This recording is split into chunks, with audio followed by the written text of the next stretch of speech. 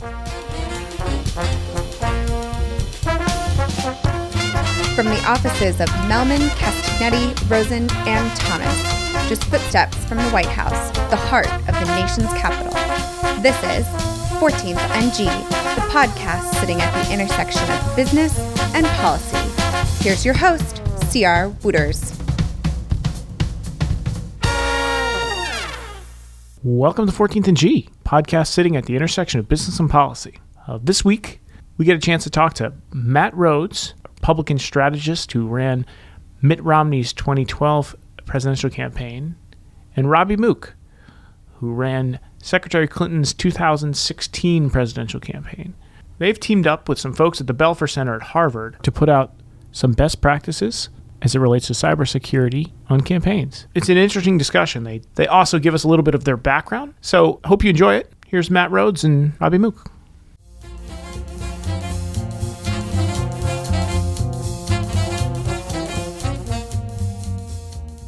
All right, Matt Rhodes, Robbie Mook, thanks for joining us at 14th and G.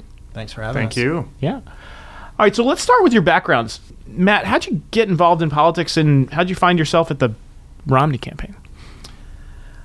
When I was growing up in upstate New York, Saratoga Springs, I was a young New York Jets fan and followed sports. How's that been going? It's been going pretty poorly. It's been going pretty poorly ever since 1982 when I started rooting for them. But, you know, I used to watch sports. I used to watch politics, too, and kind of follow politics like I followed sports. But growing up in upstate New York, I didn't have any family that were really involved in politics. I certainly had people that voted and followed it, but I didn't think it was real. I didn't think there was any way you could actually get into it, and I just kind of followed it like I followed sports. And I went to Syracuse University and was a poli-sci major. And over time, as I was at SU, I decided if I was going to actually do something in politics, I should try to get involved. And so I went to the New Hampshire Republican primary in 1996 and supported a guy named Lamar Alexander and spent about 2 weeks in New Hampshire. And New Hampshire politics to me is kind of like the Super Bowl of politics. It's just an amazing scene, the media, all the candidates running. It's just a lot of fun, and I got hooked. And so I went back to SU and decided I needed to get serious and figured out a way to get to D.C., which was to get my graduate degree at George Washington University. I got my master's at the Graduate School of Political Management, and during the day, I took a job for hourly wages at the Republican National Committee. And in life, and especially in politics, timing is everything. Yeah, sometimes, totally. Sometimes timing has worked for me, and sometimes it hasn't. In the early case, it did. I spent time there at the RNC and eventually got absorbed into the Bush-Cheney organization and worked in the White House for George W. Bush.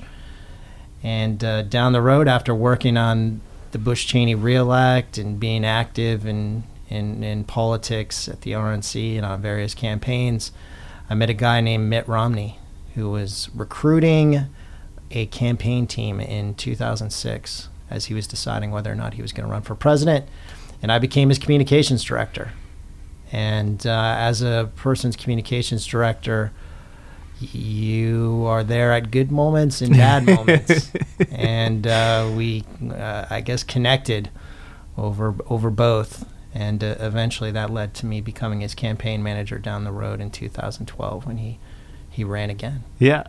So Robbie and I worked together on the Kerry campaign, so I know a little bit of your background, but our listeners probably do not. So how'd you get into this racket? And we weren't paid an hourly wage at PNC. Yeah, exactly. I'm similar to Matt, I suppose, that I grew up, I was interested in politics. I was passionate about, different policies.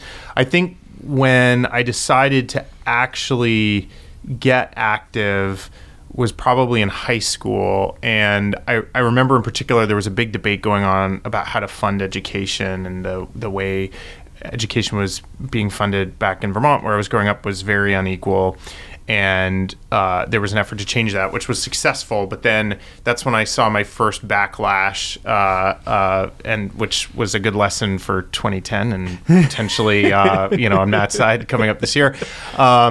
So that's the first time I felt the wave. But I just called up candidates and volunteered for their campaigns. I guess I was that guy who did that. And then when I graduated from high school, I remember packing up. My parents had an old minivan that they were kind of done with, and packed it up, went up to Burlington, Vermont, and volunteered for the Democratic Party. I got hired about 5 days in to go canvassing.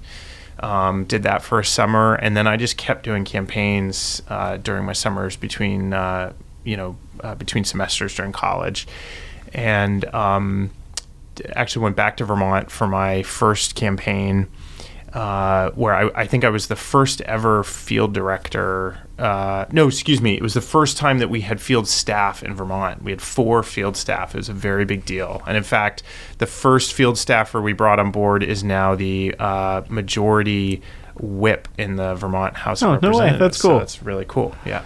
And so how did you find your way into the big time politics? Yeah, well, so I was... Not that Vermont field director is not. Yeah, no, it was big. It was big. Big It was the beginning of big things. So our then governor decided to run for president, and I was really excited about that. I'd finished the 2002 election. I was working in New York City. I knew he was running, and I went to go see him speak one night and thought, man, this is awesome. I was very troubled by the war in Iraq. He was obviously very outspoken about that, and I thought, well, it's not very often that your governor runs for president. I'd known him. I'd helped out on his campaigns, so I got on board, went to New Hampshire, where unfortunately we lost. We had a good ride there during the summer and the fall. Louder. They need to hear you in the back, Governor. Exactly. We were then contacted by the Kerry campaign and showed up at, I guess I was at the Kerry campaign itself first, right near here in downtown DC. And then we went over to the DNC where you and I met, and the rest is history. Yep. Let me just say, on the Bush-Cheney campaign, we're all rooting for Robbie and Governor Dean. New Hampshire's a drug, though. So it is. Go up to New Hampshire. It's funny. It's like drug. New Hampshire.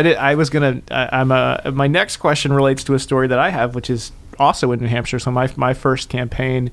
So this gets into the work you guys are doing now, but my first campaign was for the Gore campaign. I worked for Gore in New Hampshire in 2000. Where were you, in Nashua? Nashua, yeah. But so I think people think that these national campaigns are these big monstrosities. And what I remember distinctly is, my boss gave me a pager and a key to a, storefront in Nashua. And they said, congratulations, we've turned the phones on and we've turned the heat on. And that was it, right? And I walked into literally an empty room, right? Nothing. Yeah, exactly. So how did we get from empty rooms in Nashua to kind of foreign governments and cybersecurity and all that stuff? Is it just technology, or is it something else? Well, one thing on that front, I think a lot of people have this image of campaigns like in the movies, that they're these very sophisticated operations. But even at the presidential level, when you get down to the state level, they're not as sophisticated as they seem. The one thing they all have in common is lots of pizza boxes. Pizza's a must-have. But cybersecurity and really good firewalls around email systems are something that is not actually in the cards for most campaigns. And so you have a lot of organizations that get set up at the fly, especially at the state level, where individuals come in and they get hired or volunteer to not only be the IT director, but in some cases the digital director, the political director, and they have no idea how to set up a secure email system. So it leaves so many of our campaigns and candidates vulnerable to hacking, not just internationally, but domestic. And one of my big concerns, and why I've been lucky enough to participate at Harvard at the Belfer Center with Robbie and Eric Rosenbach with our cybersecurity initiative, I worry about that next leader, that next candidate. And you can see folks coming a mile away. In 1998, you knew George W. Bush was going to be running for president down the road. You probably knew that in 1994 when he first ran. And the same is certainly true with Barack Obama. These rising stars on the horizon. And I worry that one day one of these candidates is going to be submarined by a hack, or something is taken out of context, or God forbid a candidate's family member is exploited. and it changes the course and trajectory of history. And so these campaigns are not as sophisticated as they appear to be on Netflix TV shows. Well, I mean, my experience anyway, at least in the last few years, and you guys are way better at this than I am, is, people show up with their own laptops to begin with. They should use their own Gmail accounts to start, or the Hotmail accounts back when I was doing this kind of stuff. There's still Hotmail accounts probably out there right now exactly. that some candidates using that's running in 2018. Well, because it's, you got to get going. You need to get doing stuff. Time is ticking. So, it's interesting that you talked about that, because I was going to ask you why you got into this. I mean, it seems to me relatively obvious why Robbie might be interested in this. So let's talk about the project, Robbie. Why don't you talk about what you guys are doing at Harvard and what the goals are? Yeah, and Matt mentioned that Eric Rosenbach, who runs the Belfer Center at Harvard, teamed up with us on this, and I personally feel really lucky to be working with Matt and with Eric.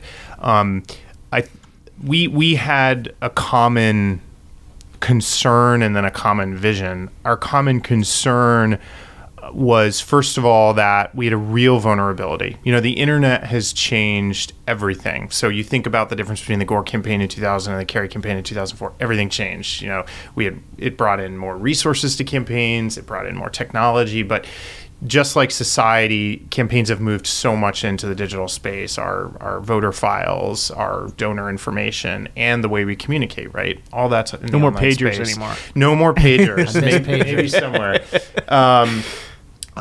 So we have a huge vulnerability. And then after 2016, nothing was really being done in a practical way to help people reduce that vulnerability, understand those vulnerabilities, think about risk, think about what's okay to be vulnerable, what's not okay to be vulnerable. And secondly, that this issue had become so partisan. So whether you thought this was a problem, whether you wanted to acknowledge it, whether you wanted to do something about it, was often boiling down to your party. And so we wanted to build a project that was actually partisan. So Matt and I are, I think, both credible Republican and Democrat.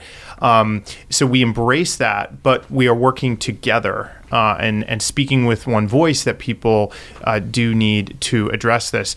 In terms of our vision, we want to provide campaigns with tools. And this playbook that we created, it's online, it's available to anybody in any party, and we set it up so that if you are a campaign manager or you're a volunteer who's helping the campaign get set up, you can understand this thing and you can use it. And you don't need to go hire some big firm to come in and secure your campaign, because that's not realistic. People aren't going to have the resources. Yeah, I was going to ask you guys that. So I have corporate clients that spend millions and millions and millions of dollars trying to secure their data. I mean, I got data companies that try to secure their data. How is it even possible, and maybe I'll go to you on this one, Matt, like, how is it even possible for a campaign to secure what they're doing, as with the background of the fact that we were just talking about, these things kind of get set up on the fly, and we're talking presidential campaigns, but there's also mayor's races and governor's races and things that get significantly smaller, have less resources. If Visa can't, I'm making this up, but if Visa has a tough time protecting their stuff, how does candidate X in primary Y do it? Well, I think it's important that it starts at the top, whether it's the campaign manager or, even more importantly, the candidate. When they start running and get involved in a campaign, it's time to shut down the Hotmail, the Yahoo, the AOL accounts, the AOL account if it's not automatically shut down, and take a few steps to make sure that your accounts are secure, and start from there. And if the candidate can do it, then any volunteer can do it. And again, the playbook that we put together, we tried to dumb it down for people like Robbie and I, who are not cybersecurity experts. Nope. But have to set up a secure environment where emails can be shared, documents can be secure, and the steps are all in there. And there's simple things that you can do just by wanting to be serious about taking this issue seriously, which I think everyone should. And campaigns are never going to have the resources of your very wealthy clients in the private sector, but there are definitely things that they can do. Right. And how's this being received so far? Good. First of all, people have been really receptive that there's a bipartisan effort on this front that creates a safe space for everybody to engage, including people who aren't partisan. I will say, I think probably the number one misconception that I keep running into is people saying my campaign doesn't really matter, or I completely understand how at a presidential level you all had challenges in this space, but I'm just running for Congress. I'm in my primary. I got other things to worry about. And I actually think something that didn't get enough attention in 2016 was how this issue impacted U.S. House races. The Democratic Congressional Campaign Committee was hacked as well. Research books. So when I'm if I'm a candidate running for office, I hire somebody to research me and find out what are all my vulnerabilities. What are the other guys going to say about me? Those books were stolen and given to local bloggers and reporters. Those candidates didn't win. Now, I'm not going to sit here today and say, well, they would have won if that hadn't happened. Who knows? But obviously, that's not something you want to have happen. And so I think a place where we have more work to do, all of us, is to say, to Matt's point, if you're in your first race or your fifth race, this matters. And the other thing I would say is these steps aren't that hard. In the playbook, there's some really simple stuff. It takes like 5 minutes to set up. You do that, that risk is going way down. And so I think we just need to keep beating that drum. Will you guys take a look at what's the next steps here? Are you going to take a look at actual securing voting, or are you going to stick with the cyberspace? Well, one thing that we've done with the help of a lot of students at the Belfer Center at Harvard is convene tabletop exercises where we bring representatives in from state boards of elections, Secretary of State's office, in a bipartisan manner, whether it's the Republican Secretary of State of West Virginia or the Democrat Secretary of State of Connecticut. And we do real-time drills where we have an election night and the results are hacked, and how the staff of the Secretary of State, and in some cases the Secretary of State themselves, deals with that moment in time, that crisis. And God forbid, in this super uber partisan environment that we live in right now on both sides, if we were to have a Secretary of State's office be hacked on election night and the results somehow were misconstrued, what chaos that would create in the current environment, no matter who won. Right. We just saw a Virginia delegate race decided by a coin flip or something, right? Yeah, so, they pulled the name out of a hat. Yeah. It's insane. And whether you're a Democrat or a Republican, when it comes to cybersecurity, we got to be united, because no one should decide who wins our elections in this country except for American voters. No, I think that's right. Okay, so I would not be doing my job as a interviewer if I didn't ask you guys some political questions. So here's a question. It's less political than you might think. This environment's really crazy now, right? Kind of super hyper partisan. We've got a president who is directly in contact with folks. You guys are super campaign managers, but let's say some congressional candidate called you and said, how do I operate in this world? What's the couple of things you'd tell them? And that's, I guess, maybe not as partisan as you might think, but I just wonder, I'm running for Congress and in, Nevada. How do I deal with this? And go ahead, Robbie.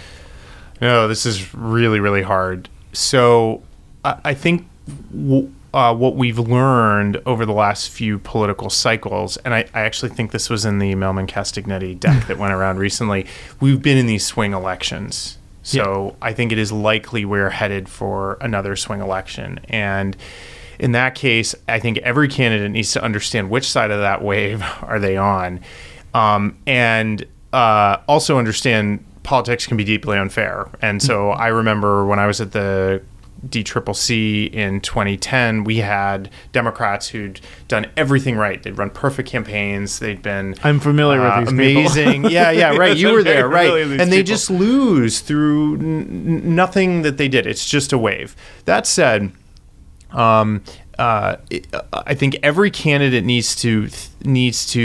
every campaign today needs to be thoughtful about how they're pushing their message out, and needs to do everything they can to understand what information voters are getting. I say that because even 5 years ago, it was pretty easy to understand what was out there. You look at the news, broadcast news, you look at what's on TV, you kind of have a sense of what voters are hearing. On social media now, there's a whole world of information that's really hard to track. We can't tell what people are saying on Facebook, for example. And so I think candidates need to think about how they're dominating, or at least driving, the total information environment. All that said, I think if you're running for House this year or even Senate, so much of this is about the wave, and there's only so much you can affect. Yeah, Matt, do you think you can make races local anymore? I mean, we used to talk about, back in the day, you want to be, if you're in Congress, you want to be the mayor of whatever your little city is, and you want to fix people's problems. But aren't you going to be asked about Trump and whatever else, right? Oprah all the time now? Yeah, I think you can. And I think Republicans are going to have to in 2018 if we're going to hold on to the Senate and the House. If you're running right now, you need to, and you're a Republican, you need to make your race a choice and not a referendum. The generic ballots at, I think, whatever it is in Bruce Melman's latest PowerPoint, probably about 12 plus 12 for the Dems. You need to make sure that you make your race a choice. In a statewide race, that sometimes is easier than in a House race, but there's certainly ways to do it. And I tell anybody that is actually thinking about running themselves, and I always want to encourage, you never want to discourage someone. Timing is important, not just timing from a political environment standpoint, but timing in your life. But also what's important is actually having a reason for running. Right. And I think we have a lot of candidates on both sides. They forget the first part. Yeah. They have no reason except for, getting elected. And that is not a reason in and of itself. All right. So, Matt, as we sit here, there's an open Senate seat in Utah. Oh, yeah? Any chance your guy takes a shot at that? I get asked about, and have been getting asked about Mitt for many, many years. And since the election, I have consistently thought that, Mitt's 70 years old now. But in Mormon years, he's closer to 50. A lot of good, clean living. And I think he has one big thing left in him. And, is it running for the Senate? He'll have to make that final decision. And now that Senator Orrin Hatch has decided that he's going to retire, that's a real decision that he has to make. I hope that he engages in public service again, and I think he has a lot to give. And so, we have a filing period in January, so he'll have to make that ultimate decision sooner rather than later. Yeah, as a guy who worked really hard to make sure he wasn't president. Thanks for that. I think the world could do a little bit better with having reasonable, thoughtful Republicans in the House and Senate. So I actually personally think I hope he runs. If a Republican is likely to win there, So if it's between Mitt and somebody else, it's funny how these things are all perspective, right? Two more questions. Last one, prediction game 2018. What do you see happening? Robbie, you mentioned the wave. Do you think that happens? And we won't hold you to this at all. It just lives on the internet forever. So. Yeah, no, exactly. Thank you. Thanks for reminding me. Look, if I was here a few months ago, I would have said it is tough for Democrats to win back the House because those first 15 or so seats are easier, but then when you're really trying to get up to that 24, 25, and hopefully more than that, it starts to get really, really tough. Two things have happened. First, the generic ballot. Once you're in double digits on that, that's powerful. And so we'll probably start to win seats that are, let's say, 45% Democratic instead of just the ones that are 50 or 51%. And the second thing is these retirements keep adding up. And there are a lot of people in safe districts. And what that does strategically is seats that we would have had to spend, like in Southern California and the Los Angeles media market, millions of dollars to win. It may be that we're just going to be up 5 points in August or September going in. We won't have to spend a lot of resources, and we can push out into some of those tougher races. So I think it's at least a 50-50 shot now of winning the House. Again, I think some people forget how gerrymandered the map is. And now the Senate is in play, which months ago I would have said, forget about it. Mm-hmm. It's just too hard. So I think Democrats, the problem for Republicans now in the Senate is it was all about offense. I think now they're contemplating defense a lot more, and the North Dakotas and places like that have become a lot better for us. But North Dakota, Missouri, these are not Democratic states, so we're still going to have to compete. And we should certainly not be talking about, it's likely we'll win back the Senate or anything like that. What do you think, Matt? The good thing for Republicans is the election's not today. Yeah, it's very good. So yes, true. If they being the outside groups, the campaign committees, the campaigns themselves, make the right strategic and tactical decisions, there is still hope. And if you look at the Senate map that Robbie pointed to, there are a lot of seats that Democrats have to defend in states that the president won by huge margins, places where he got over 60% of the vote. And whatever the environment is, it still is possible to turn races into choices. And if candidates successfully do that on the right and tactically and from a source standpoint have the resources to compete, I think that there's a chance that we could definitely still keep the Senate because the map is that bad for Democrats. When it comes to the House, the generic ballot is what it is.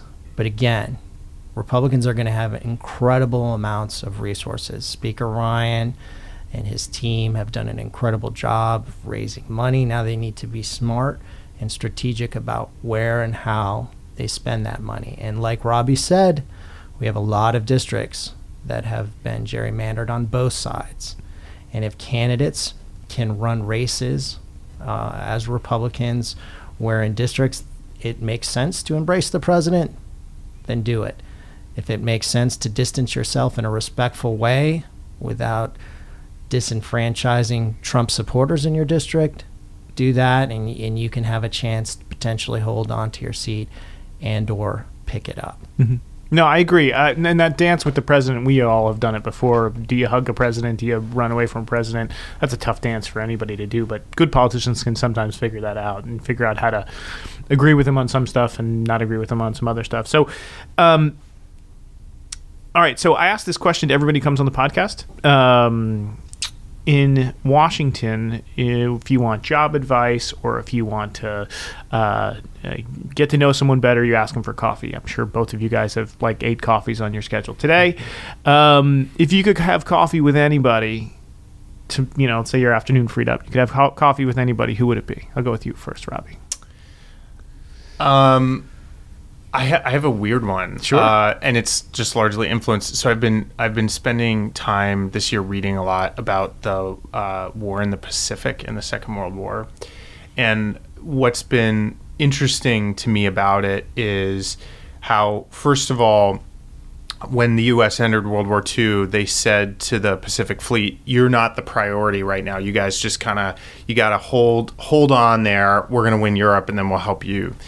And the second thing was we were at a real disadvantage, and we were winning strategically, but we were losing tactically a lot, and it became to some extent a war of attrition. But I think there were also really important choices that we made well. So my person would be Admiral Nimitz, actually, because no one has gone with that one so far. No, just like in politics, I've just been trying to reflect a lot. Campaigns have become strategically really challenging now. We know less than we knew before. There's so many unanswered questions, and I've just found myself, particularly coming out of 2016, really relating to these folks that had to operate in incredibly difficult conditions. And sometimes people came out looking amazing when they didn't really do a very good job. Some people did a great job. They didn't look so good.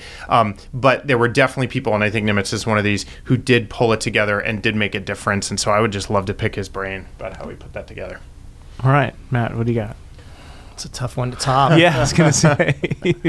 I'll have to go back to the Civil War and go with Ulysses S. Grant. I read 2 U.S. Grant books last year, and I think his place in history is not as strong as it should be. I think that that's starting to change, in part because history has taken another look at U.S. Grant. But just his humility, his perseverance, and his character. And no one outside of Abraham Lincoln and George Washington probably have more to do with our country still being the country that it is today, despite our partisan politics, than U.S. Grant. And I think history has taken another look at him, deservedly so. I think it's pretty hilarious that two campaign generals have picked military guys. Yeah, that's true. Well, Eisenhower's another one. It's pretty good. Yeah. So I will say this, Robbie and Matt, I really appreciate you coming in here. Also, I think what you're doing at Harvard's good stuff. I think it's really going to be useful, and I think it's nice in a world where we are hyper-partisan that we can find some stuff that says, hey, let's figure out these campaigns on their merits and not on some other stuff. And so I appreciate the work you're doing at Harvard, and thanks for coming in here. Thanks for having us. Thank you.